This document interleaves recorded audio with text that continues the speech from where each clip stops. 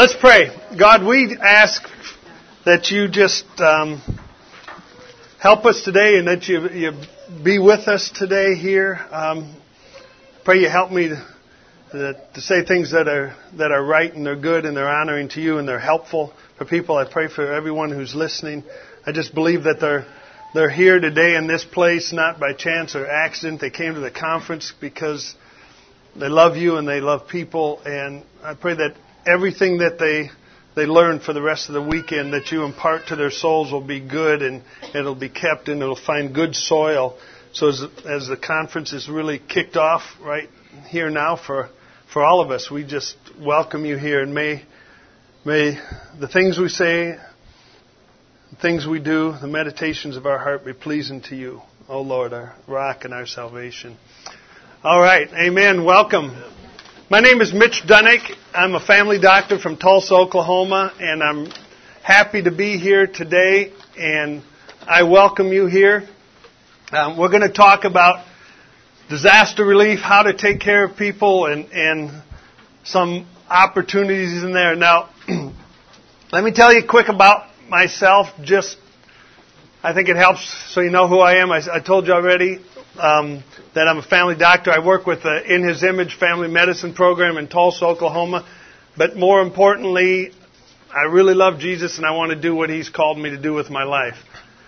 Second to that is I have an awesome wife and I have awesome kids. We've got 3 sons and 3 daughters, which is just ridiculous, so don't do that, but it's awesome. If you have more than 3 kids, it's totally out of control. But it's awesome.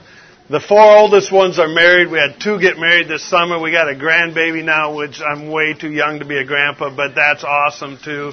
So now we got 10 kids when you think about that, and it's amazing. I've had the chance to go on some medical relief trips, and I am not military trained. I am not a SEAL. I'm not a Ranger.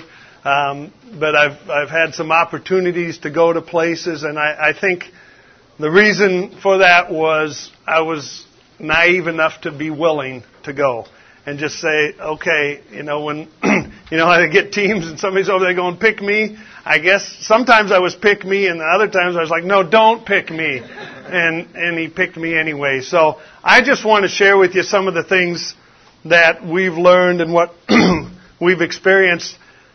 For me, it started probably when I was a kid doing Boy Scouts and learning how to tie knots and wanting to go to crazy places and looking at National Geographic going, wouldn't it be awesome if you could go to some of those places? That looks fun. That was just me. My training, again, is in family medicine. Way back in the early 90s, there was this huge event that happened in Central Africa in Rwanda with the Hutus and the Tutsis and the genocide and almost up to 1 million people killed. And I can tell you exactly how it went. My wife was out of town with our kids and we got this phone call. Or she was watching TV and seeing what was going on TV, and I was home alone. And she calls me early in the morning and says, maybe you should go there. I said, go where? I mean, I was not syncing with what was going on. She said, maybe you should go to Africa and help those people. We knew some people who were trying to go. And I said, that's a bad idea. I don't really have time for that. And I'm sure they need other people. And anyway, I heard the trip is full. She said, call them. I called them. 6 hours later, we're on a plane to Virginia, and then we're on a plane to Central Africa. And we sort of got thrust into the middle of that, not knowing what we're doing. But we saw God show up in an incredible, amazing way, and that was that Rwandan refugee crisis. And since that time, we've been responding to other disasters around the world. We ended up in northern Indonesia, in Banda Aceh, in a place that's totally controlled by Sharia Muslim law, where no Westerners can go and no Christians can go. But, you have a bag of medicine and you have a degree? Okay, come on in. Help us. I mean, it was literally like that. And I'll show you some pictures. I'm not trying to show you pictures just to make you excited, but I'm trying to show you pictures to make you kind of excited about it. Because there's things you can go do and places you can go, and you are well able, if you're willing, to be used by God and willing to be stretched. And we've gone to Pakistan, we've gone to Burma. Our most recent trip was in Haiti. This is in Burma, if you remember, when that huge cyclone Nargis came across the delta and just wiped it out. And these are the kind of people we found, the kinds of situations we found. That was quite a while ago. This is our most recent trip. We sent 2 teams to Haiti in the last 3 weeks. They had a huge hurricane, and people called us and they said everybody's forgotten about Haiti because it wasn't as bad as the earthquake, and they're just tired of hearing about trouble in Haiti. But somebody called and said, we're down here, and it's terrible, and it's bad, and there's cholera, and there's problems. Won't you go? So we went down there and said, here we go. We're helping them out. So thanks for coming here. Now here's my plan. I'm going to give you some ideas, and I'm going to share some experiences, but you got to figure out which of these are true and which makes sense for you. Just because I'm up here with the microphone doesn't mean that I'm the expert on all this stuff. But like I said, I have experience. Are there any medical students in here? Raise your hand if you're a medical student. Any nursing students? Okay. Let me tell you something about school. You get people that get up there and they tell you things as though it's the absolute truth that there is no option. You know what I'm talking about? And you go, yes, ma'am, yes, sir, you write it down, and when the test comes, you write it down. And then you say to yourself, I wonder if that's really true.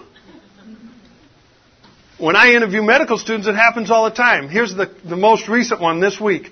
They've told us when we talk about faith issues with our patients, number one, we shouldn't do it. But if we do it, we must remain absolutely neutral. In fact, we have to remain neutral about everything and just gather information and then kind of make a diagnosis and a plan. You ever heard that?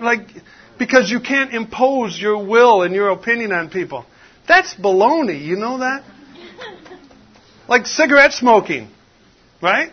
You're not neutral about cigarette smoking if you're in healthcare. It's bad, it's horrible, it's dirty, it's nasty, it's cancer, and you have to quit. Right? People impose your will on them.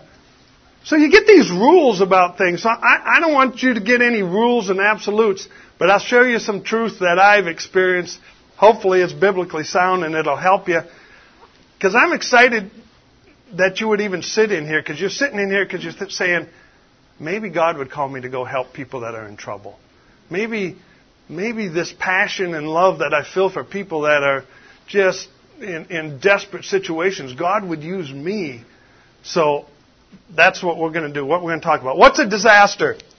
So we're going to define it here. A disaster, an event causing widespread chaos, destruction, distress, and it frequently overwhelms the ability of the local population to handle it. A complex humanitarian catastrophe. That's a mouthful, isn't it?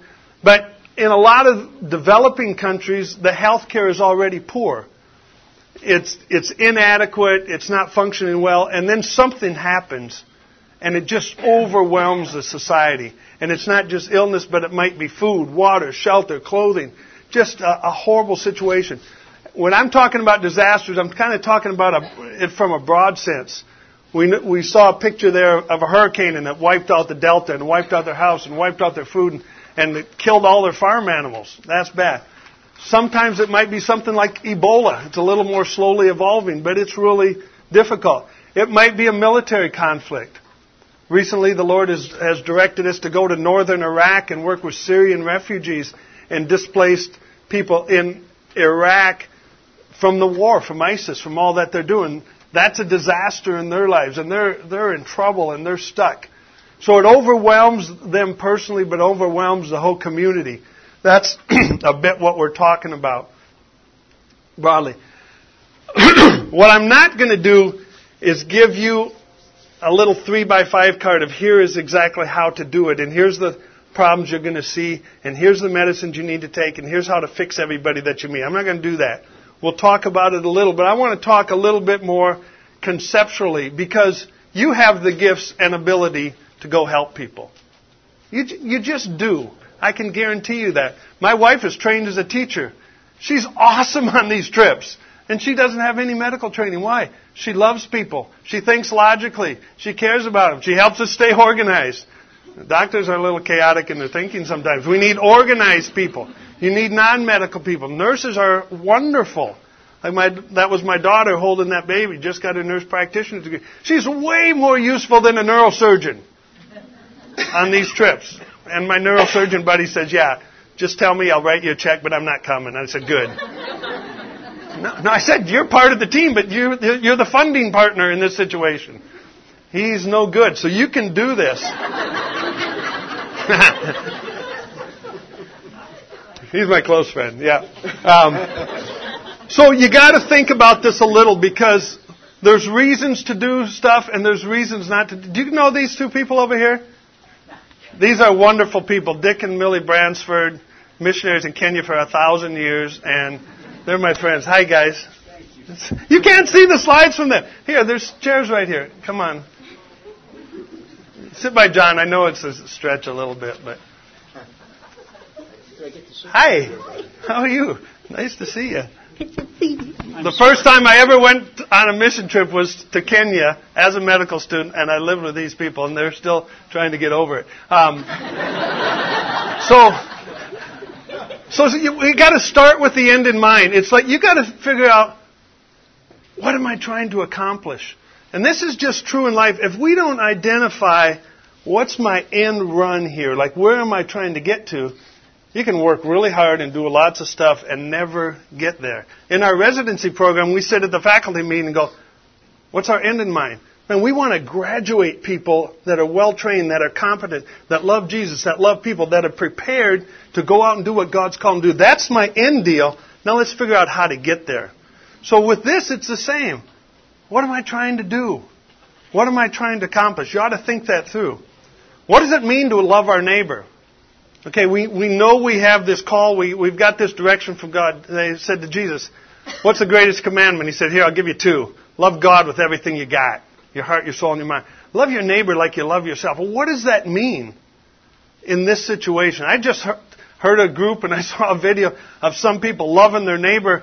They're serving as the medical ambulance people for the people that are trying to take Mosul back. It's a relief group. They said loving our neighbor means going to the front lines a little behind, and when they get hurt, we're taking care of them.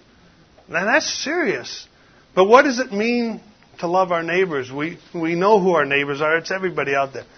What drives us? That's the why thing. Why do we go? Why do we do? What is it that compels us to go out? It's really worth thinking about. And then think about, do I have anything to offer? Can I really be of assistance? And if so, what would that look like? People that live overseas a lot and have done that with their career, just I'll give an inside scoop. These guys will probably say amen. Sometimes people go to help and they're a pain. They're miserable. They take a lot of work and a lot of care and a lot of money, and they're not good. So you got to figure out, am I going to go and be helpful, or am I going to go and cause trouble? What if we did more harm than good? There's a lot of discussions about that, but you have to think about it. You really have to think about it in this relief work stuff, because it's possible to go and, mess things up. Here's some poor reasons to go on a trip like this. Some of the disaster things are urgent. Some of them are more slow-moving, but there's some poor reasons to go. For adventure. Now, that doesn't mean if you like adventure you shouldn't go, but that's not a great reason to go.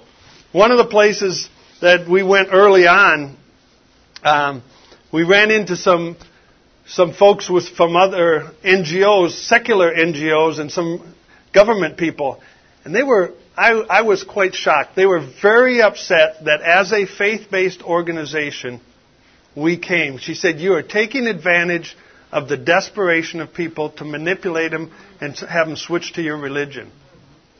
I said, really? Wow. She said, well, if not, why have you come? That was a great question.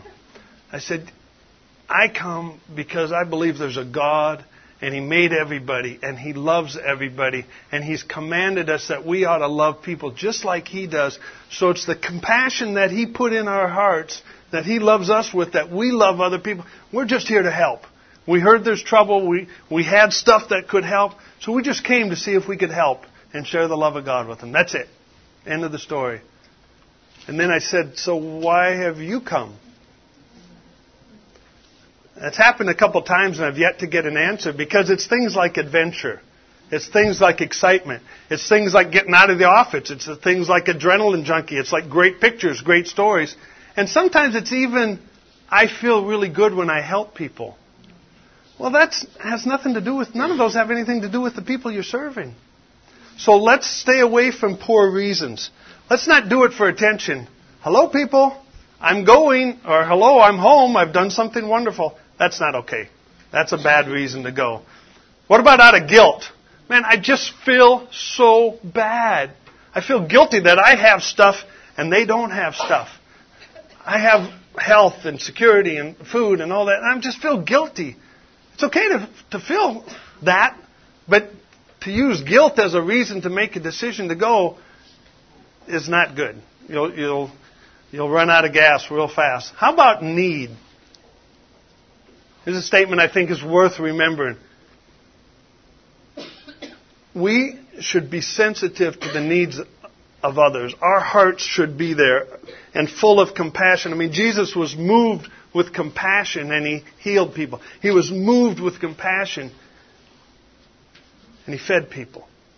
That's good. So we should be moved by compassion. But not just need. Why? Because there's need everywhere.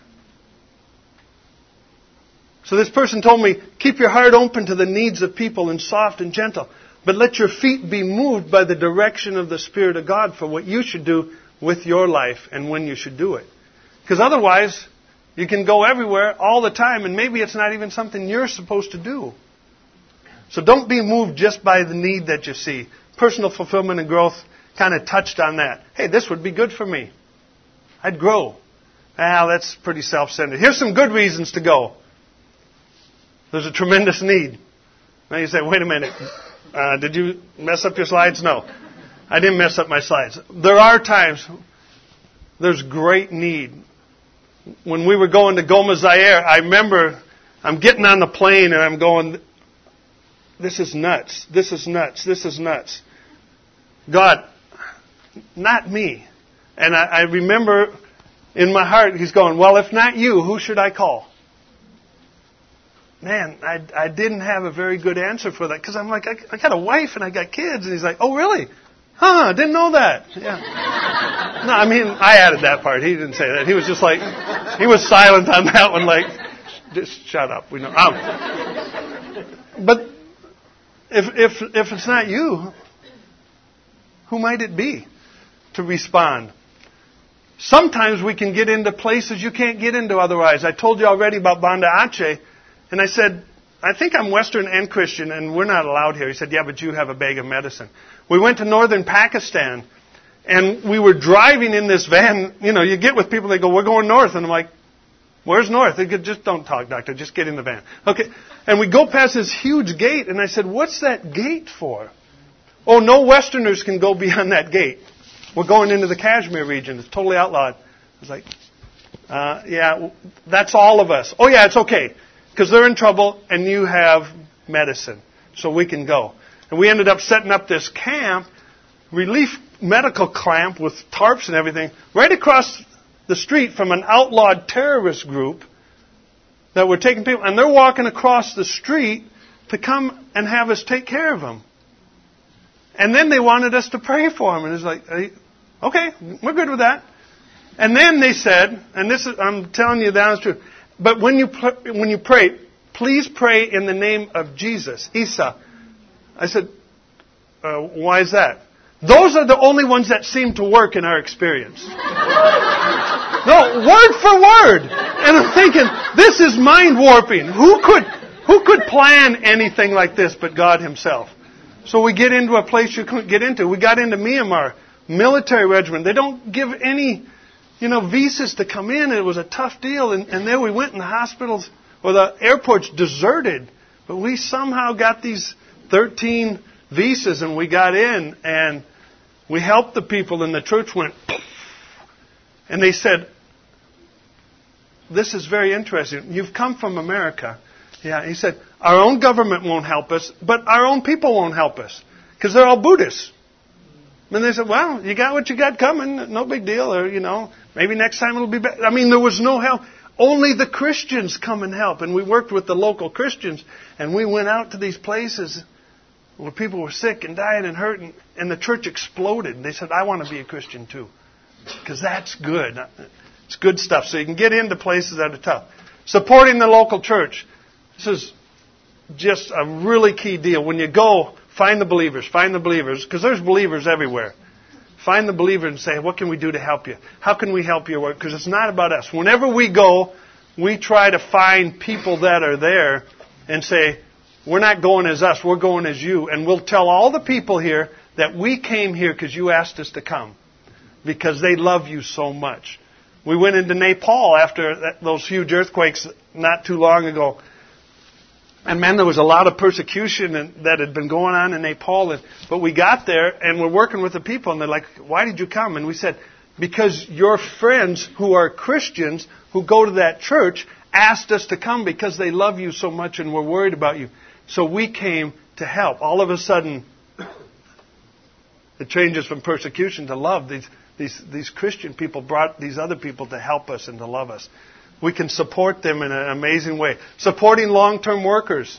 And this I'm talking more about people who are missionaries that are in these countries. What if we went in and said, we're here. Where do you need us to go? What can we do to help? I told you about Haiti. They called from there. It's a group that's been there for 10 years. They said, we're in trouble. We're overwhelmed. Could you bring some people? So we come, and we're not in His image. We're right underneath them, under this organization. We say, we are now you. We're not putting our name on anything. We're not going as us. We're underneath you. How can we help you? Because we're going home. But this could be a tremendous boost and a blessing, and God could use it to expand the effect of the ministry and the work that you're doing already. So it's a great reason to go. We've been given much. We know what Jesus said.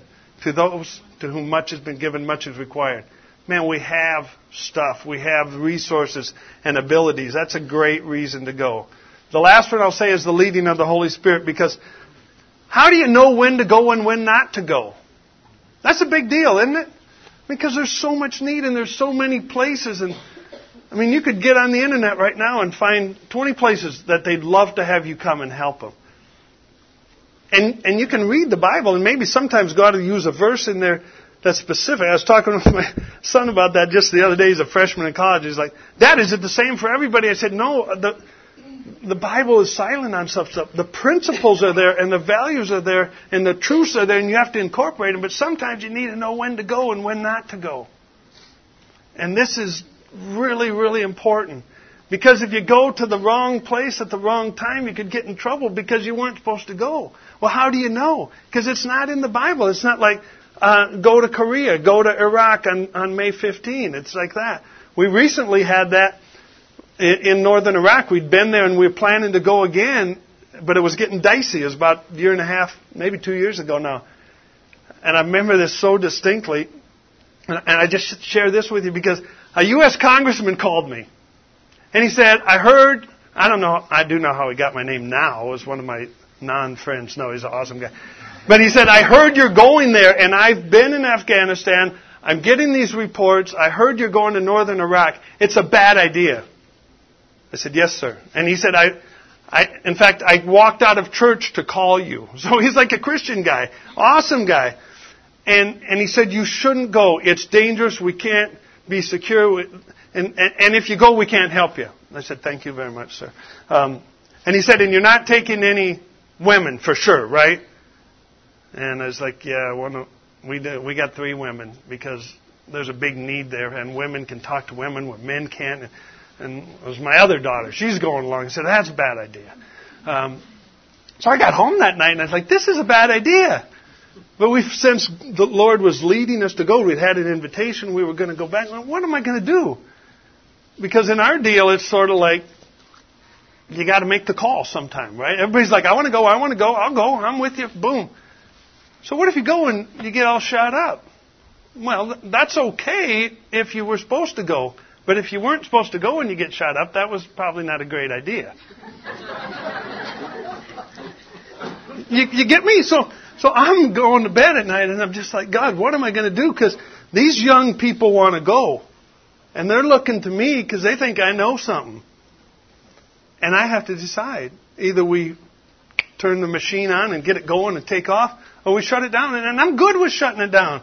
And I can guarantee you there have been a bunch of times I'm like, no, I don't want to go. I don't want to go. I don't want to go. And my wife goes, honey, did you hear about that? No, what? You know what, she says. A lot of times God speaks to her, and that's why I've ended up going.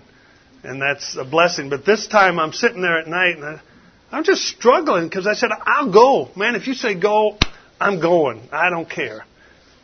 But if you say don't go, I'm good. I'll pull the plug. We'll turn the engines down and wait for something else. 2:30 in the morning, I woke up. I never wake up at 2:30 in the morning. I'm one of those guys, boom, you're gone till morning. I never wake up. All of a sudden, I woke up, and this song was going in my head that I learned when I was 10 years old, I think, in Sunday school. I'll go where you want me to go, dear Lord. I'll do what you want me to do. I'll be what you want me to say, what you want me to say, and I'll be what you want me to be. It's like, oh, man. I haven't thought of that song in a lot of years. Like, I was 10, maybe like 20 years ago. And it was... but I remember, and it never had happened before, and I sat up, and I just... And don't get me wrong, but sometimes we need help from God, like all the time. But it was like, I just said, God, is that you? Because it was something from way back when, an old hymn.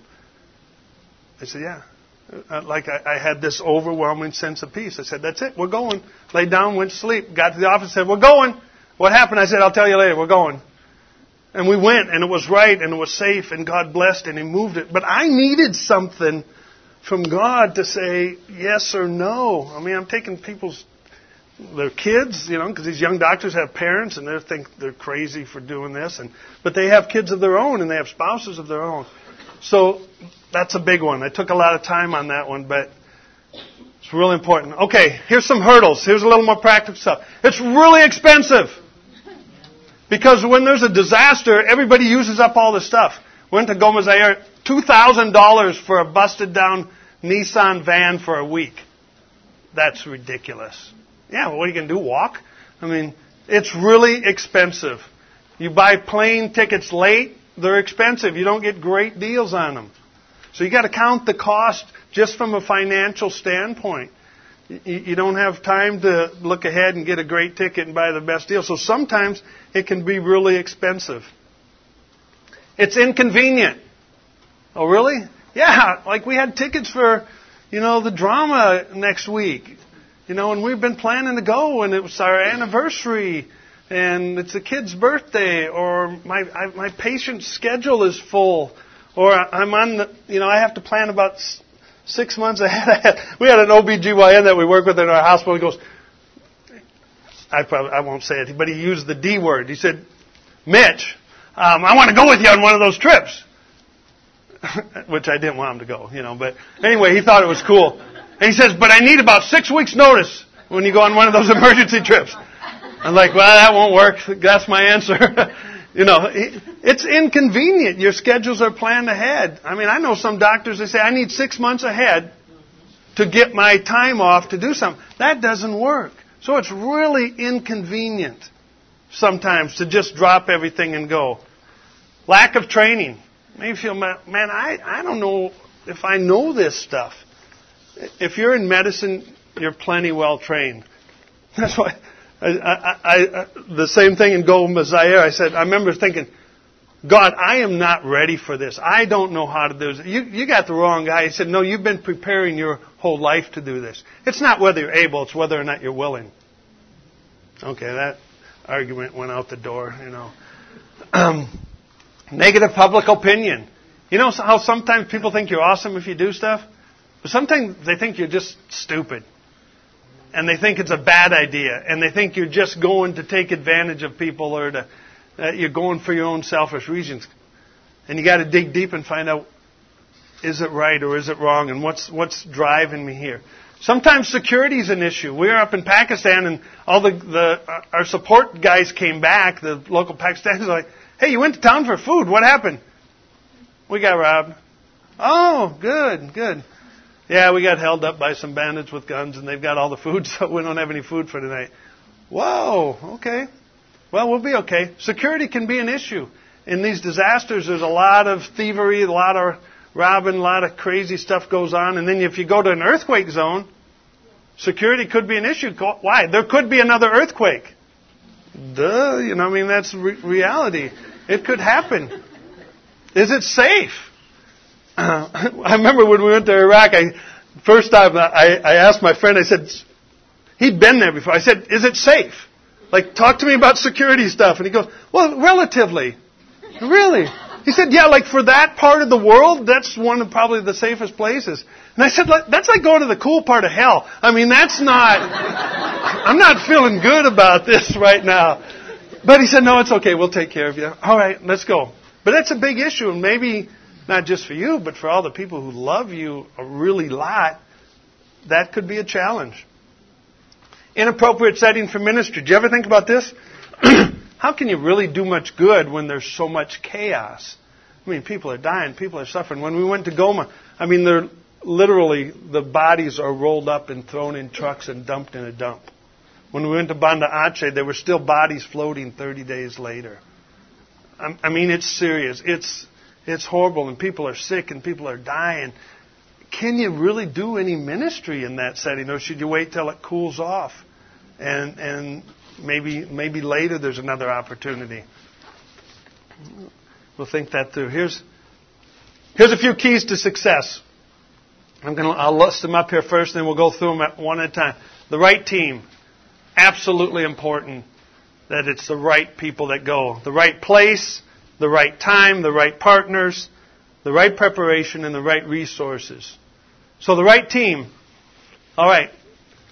If I get a call and they say, hey, there's something went down and it's bad and they need some help, can you come?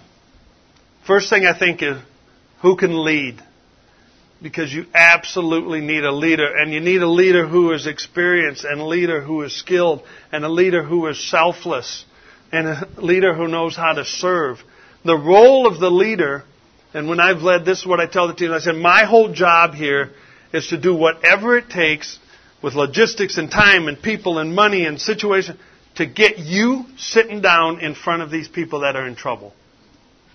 So I'm really here as a leader to serve the rest of the team and get you where you need to be and take care of you so you can do ministry. So you got to have a leader that knows what they're doing, because it sets the whole tone for it. We've had times when people come back and they go, man, your team was awesome. I said, well, good. I wanted them to be awesome. He said, we've had some teams, they weren't awesome. And they were self-centered and self-serving, and they wouldn't sleep where they needed to sleep, and they wouldn't eat what they needed to eat, and the car was too tight, and the ground was too hard, and the weather was too hot or cold, or whichever it is. The leader sets the tone for that. Team members. When you go on these trips, they're fairly urgent, and so you got to pick them right. And I really want people that have had some experience. Like if somebody recommends themselves, because I'll get calls and they'll say, hey, I heard you guys are going to go do something. Here's who I am, and I want to go with you. But if I don't know them, I can't take them. Because it's very intense, the situations that you get into sometimes in these disaster response things. Self-referral is never adequate. And somebody says, I've always wanted to do this. Have you ever done it? Have you ever been out of the country? Have you traveled at all? No. Okay, this isn't going to be your first trip. You know, you shouldn't cut your teeth in missions on a trip like this, because it can get dicey sometimes. And people have to understand organizational structure, and somebody's in charge, and if the team leader says go, everybody has to say okay. It's kind of like the military model a little bit. And I know it's a little hard especially for young people. Like young people like hey, we're all cool. Like, let's get along, let's chat, and it's kind of the amoeba effect, and I'm kind of going here, and that doesn't work in these deals. And I'm not about communicating, but there has to be some structure in these situations, because there could be security issues, there could be difficult problems, there's big decision. Everybody has to go, yep, good, I'm with you. So you need to know who your team is and what their role is on the team. Different people have different roles, and they have to be willing to do anything that it takes. Kind of got into structure and organization, but it's really important. And attitude's the biggest one. Man, you have to have people with the right attitude. When we went to Pakistan, we didn't know what we were going to do, and we got there, and the doctor's like, I'm overwhelmed. I said, what are you overwhelmed with? He goes, the pharmacy is a mess. Our hospital is a mess. The patients are a mess. I said, all right, let's go. Doctors, you're going to go and straighten out the pharmacy. Doctors, you're going to go and bathe the patients. And you doctors are going to go in there and scrub the floors. Like, let's go. But we had kind of set it up for that. You got to do anything. Well, I'm a doctor, and I want to do doctoring, or I need to do nursing, and I got to do this stuff. Man, the thing that's opened the biggest doors for us, we're just people. We're just here to love you. And even when other medical professionals are standing around trying to make diagnoses and waiting for somebody to do something, go bathe the patient. They're laying in their own vomit and their own stool, and nobody's taking care of them. Can we do that? Yeah, we ought to do that. And that attitude that it's not about me, it's about them, and we can serve. And having the right people on the team is important. Communication is huge. There's always issues. There's always things that come up. Can we talk? How you feeling? How you know? And the leader isn't the one that always gives the orders. The leader is the one that says, how you feeling? How you doing? What do you think? Because somebody on the team might have the right answer for what the team should do. It doesn't always come that way. But you got to communicate. And you got to be healthy. I get people that volunteer, and when I find out, man, that they're not very fit and they're on a bunch of medicines and they're really out of shape, that's not a good person to go on these teams because they're physically demanding.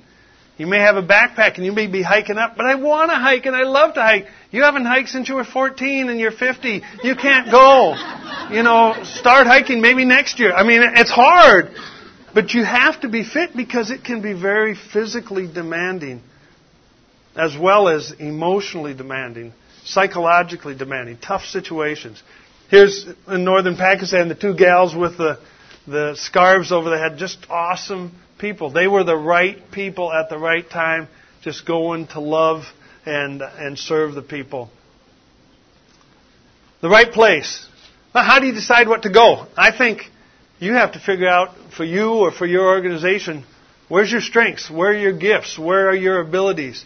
We tend to go where other people maybe don't want to go, or maybe they can't go, or they shouldn't go. But every organization is different. But thinking that through and figuring out what's going on. It's hard to get news. You know how you hear about, there's an earthquake and 15 people died.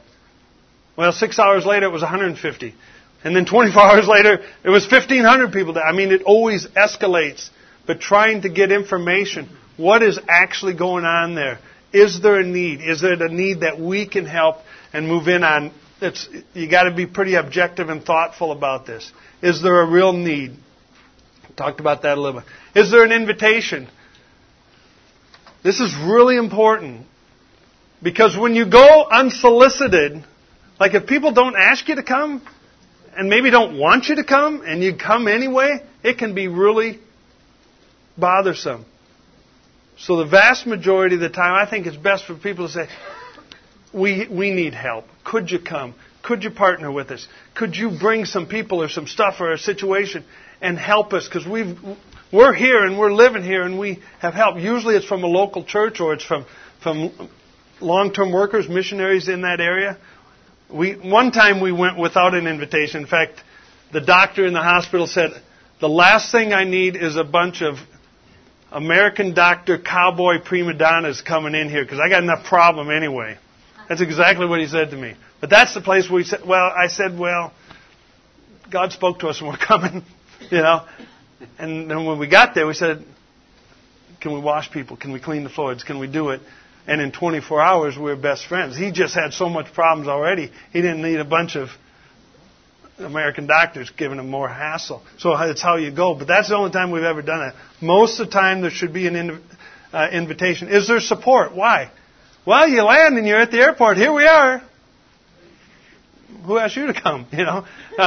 Who are you? What are you doing here? How are you going to get from where you are to where you need to be? So you need some local support with vehicles. And then probably your team needs to sleep somewhere. And then probably you need to eat. And then probably you need some people that know the language and know English.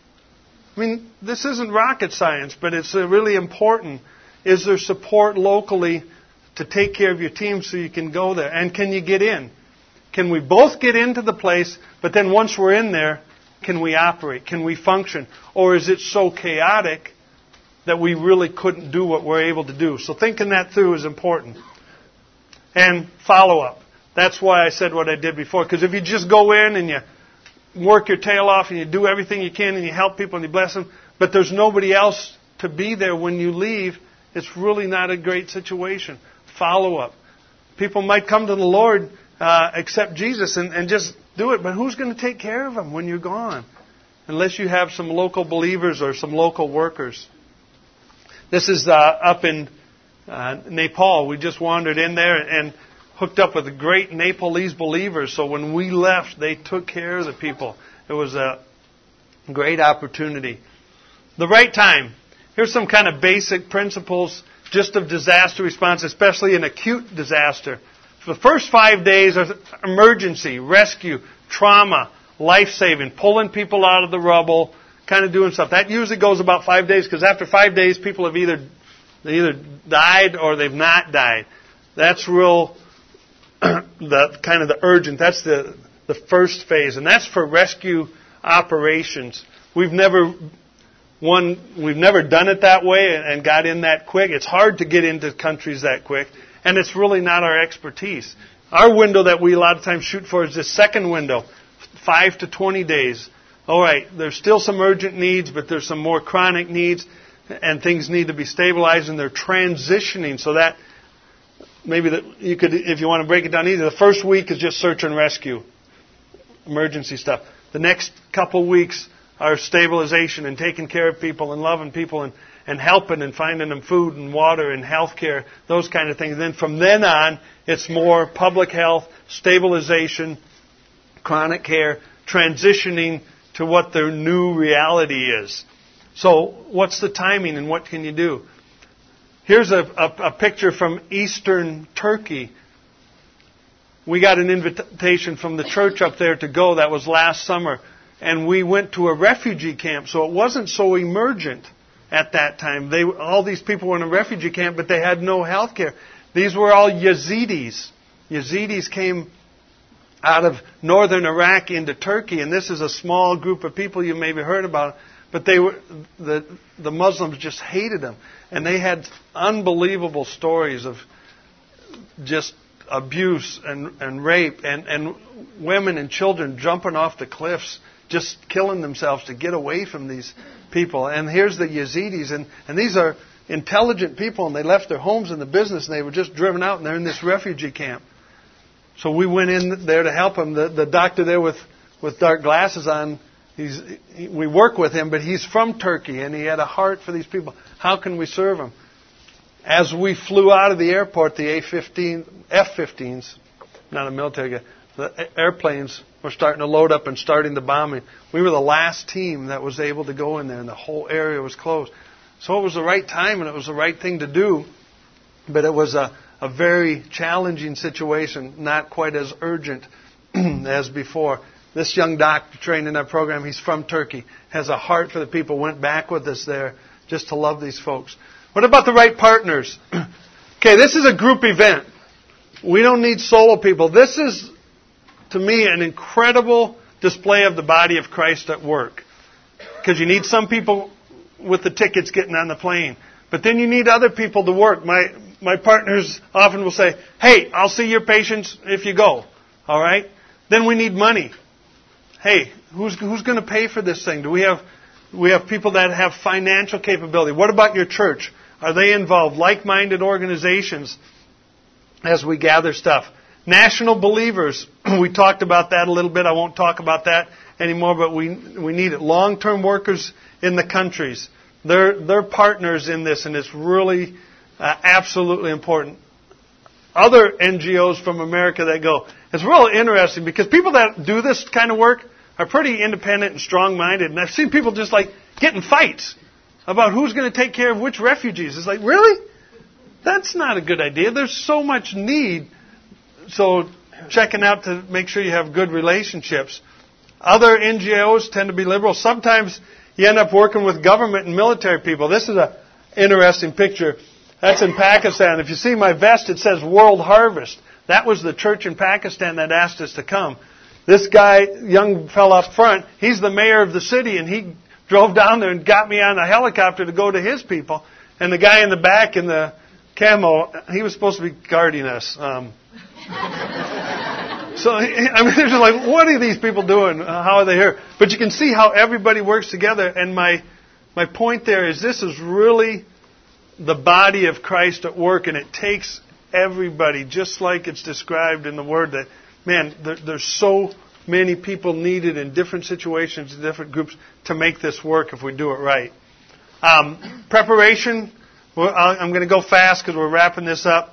Medical and non-medical skills. You need non-medical people that are strong and that are organized and that love kids and will play with kids and will help.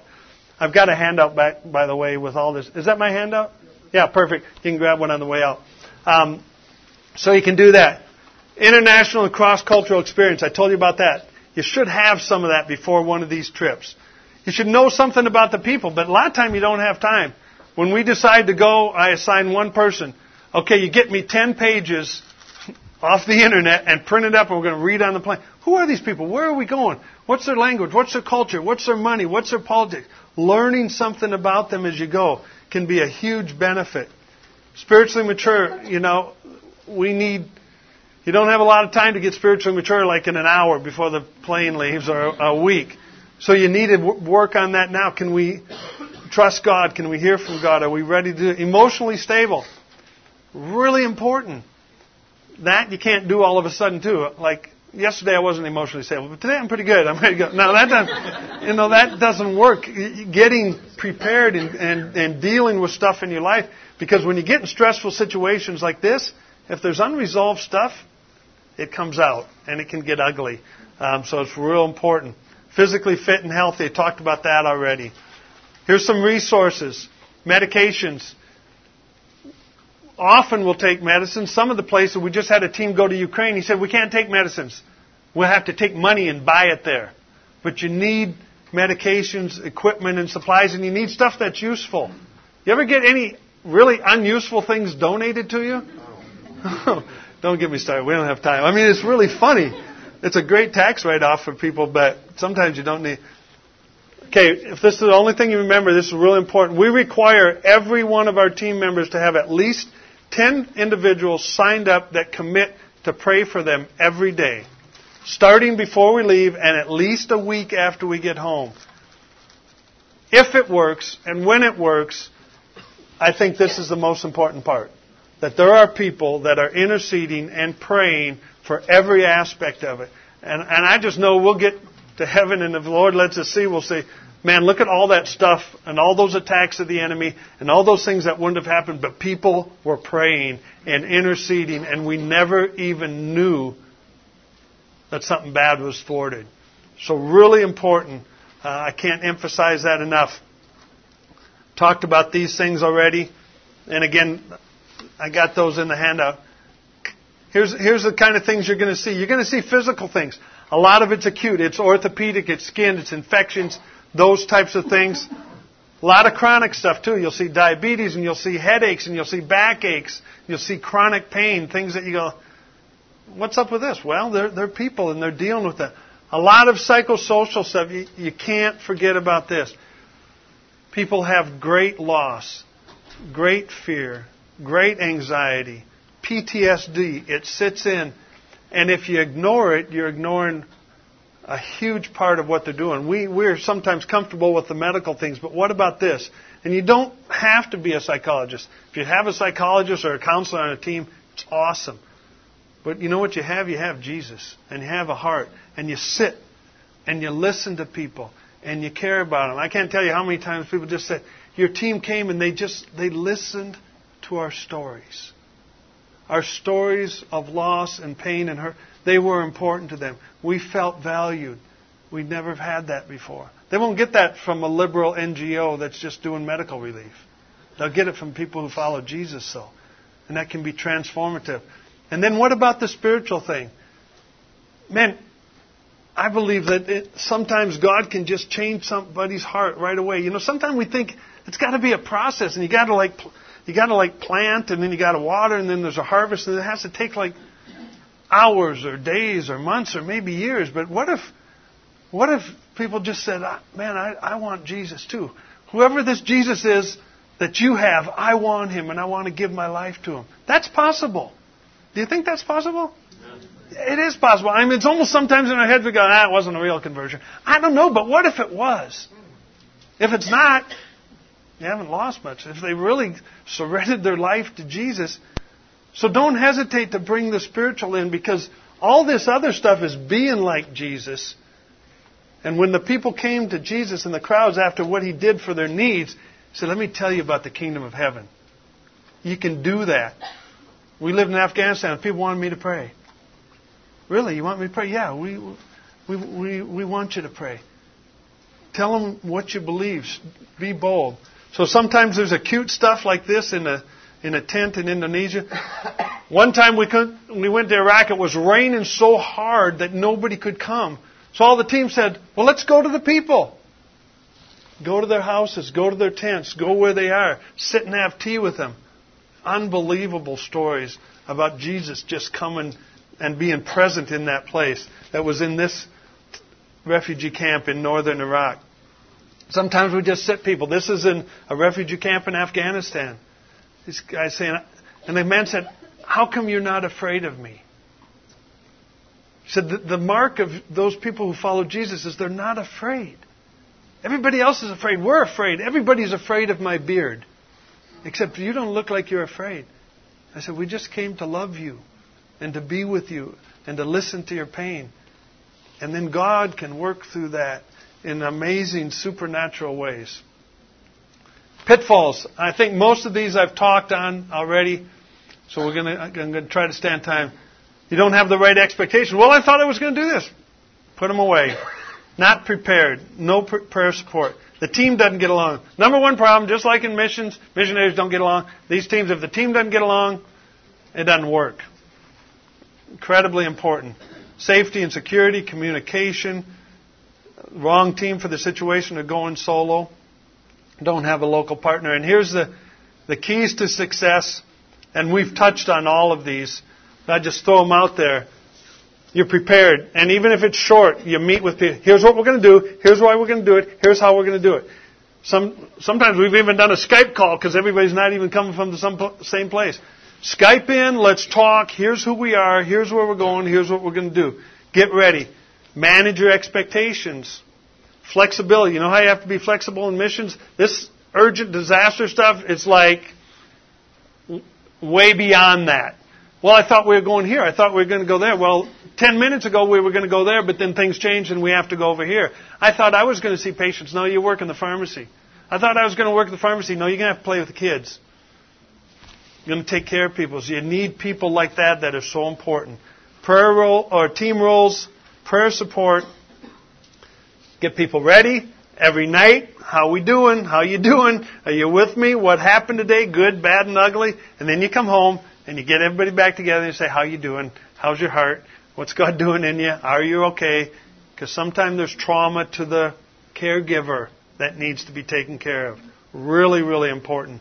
Having local partners and then a local team. You just need people to help you and help you get ready. This last picture is just, it's really fun. Because we're leaving in 2 days and we got to pack the medicine. People just show up and they're like, I can't go, but I can pack pills and I can count pills and I can help distribute stuff and get it organized. And it's this whole body of Christ, the body of Jesus, responding and reaching out to help people. Some are noticed, many are unnoticed, but you need a team effort when you do it. And you need to be a part of a team. And it's awesome. All right. Now, there's my email. Spell my name right. If you get that, you're really smart because it's kind of weird. And that's my cell phone number. If anybody wants more information, you want to contact me, you would like to know what we're doing, it's like that. When's your next disaster trip? Yeah, you get it. I don't know. But there is room for people, and there is a place in these situations for like crazy radical people like you. Because I know you're crazy radical because you like left home and came here for several days just to be with other people that have a heart to serve the world. So thanks for that. We got the handouts coming after you get them. Do that, and I'll hang around here. Oh, last thing. I'm gonna do a totally unsolicited, but there's a great book from our life in Afghanistan. My wife would shoot me right now, but it's down in the CMDA bookstore. It's about the year we spent there that she wrote, and she just got an award for it, and I didn't even tell her I submitted it for an award. She's like, "You're crazy," but this talks about outreach to Muslim and being a woman and a mom and a Christian in a really, really hard place. It's in the CMDA bookstore, and I'm going to get it. You guys can each have them. These are medical students I just met like 30 minutes ago from El Paso, and he's holding my phone. So, but there's more. If you want the book, it's good. I almost forgot that. That was good. So, God bless you all. Thanks for coming. Move on.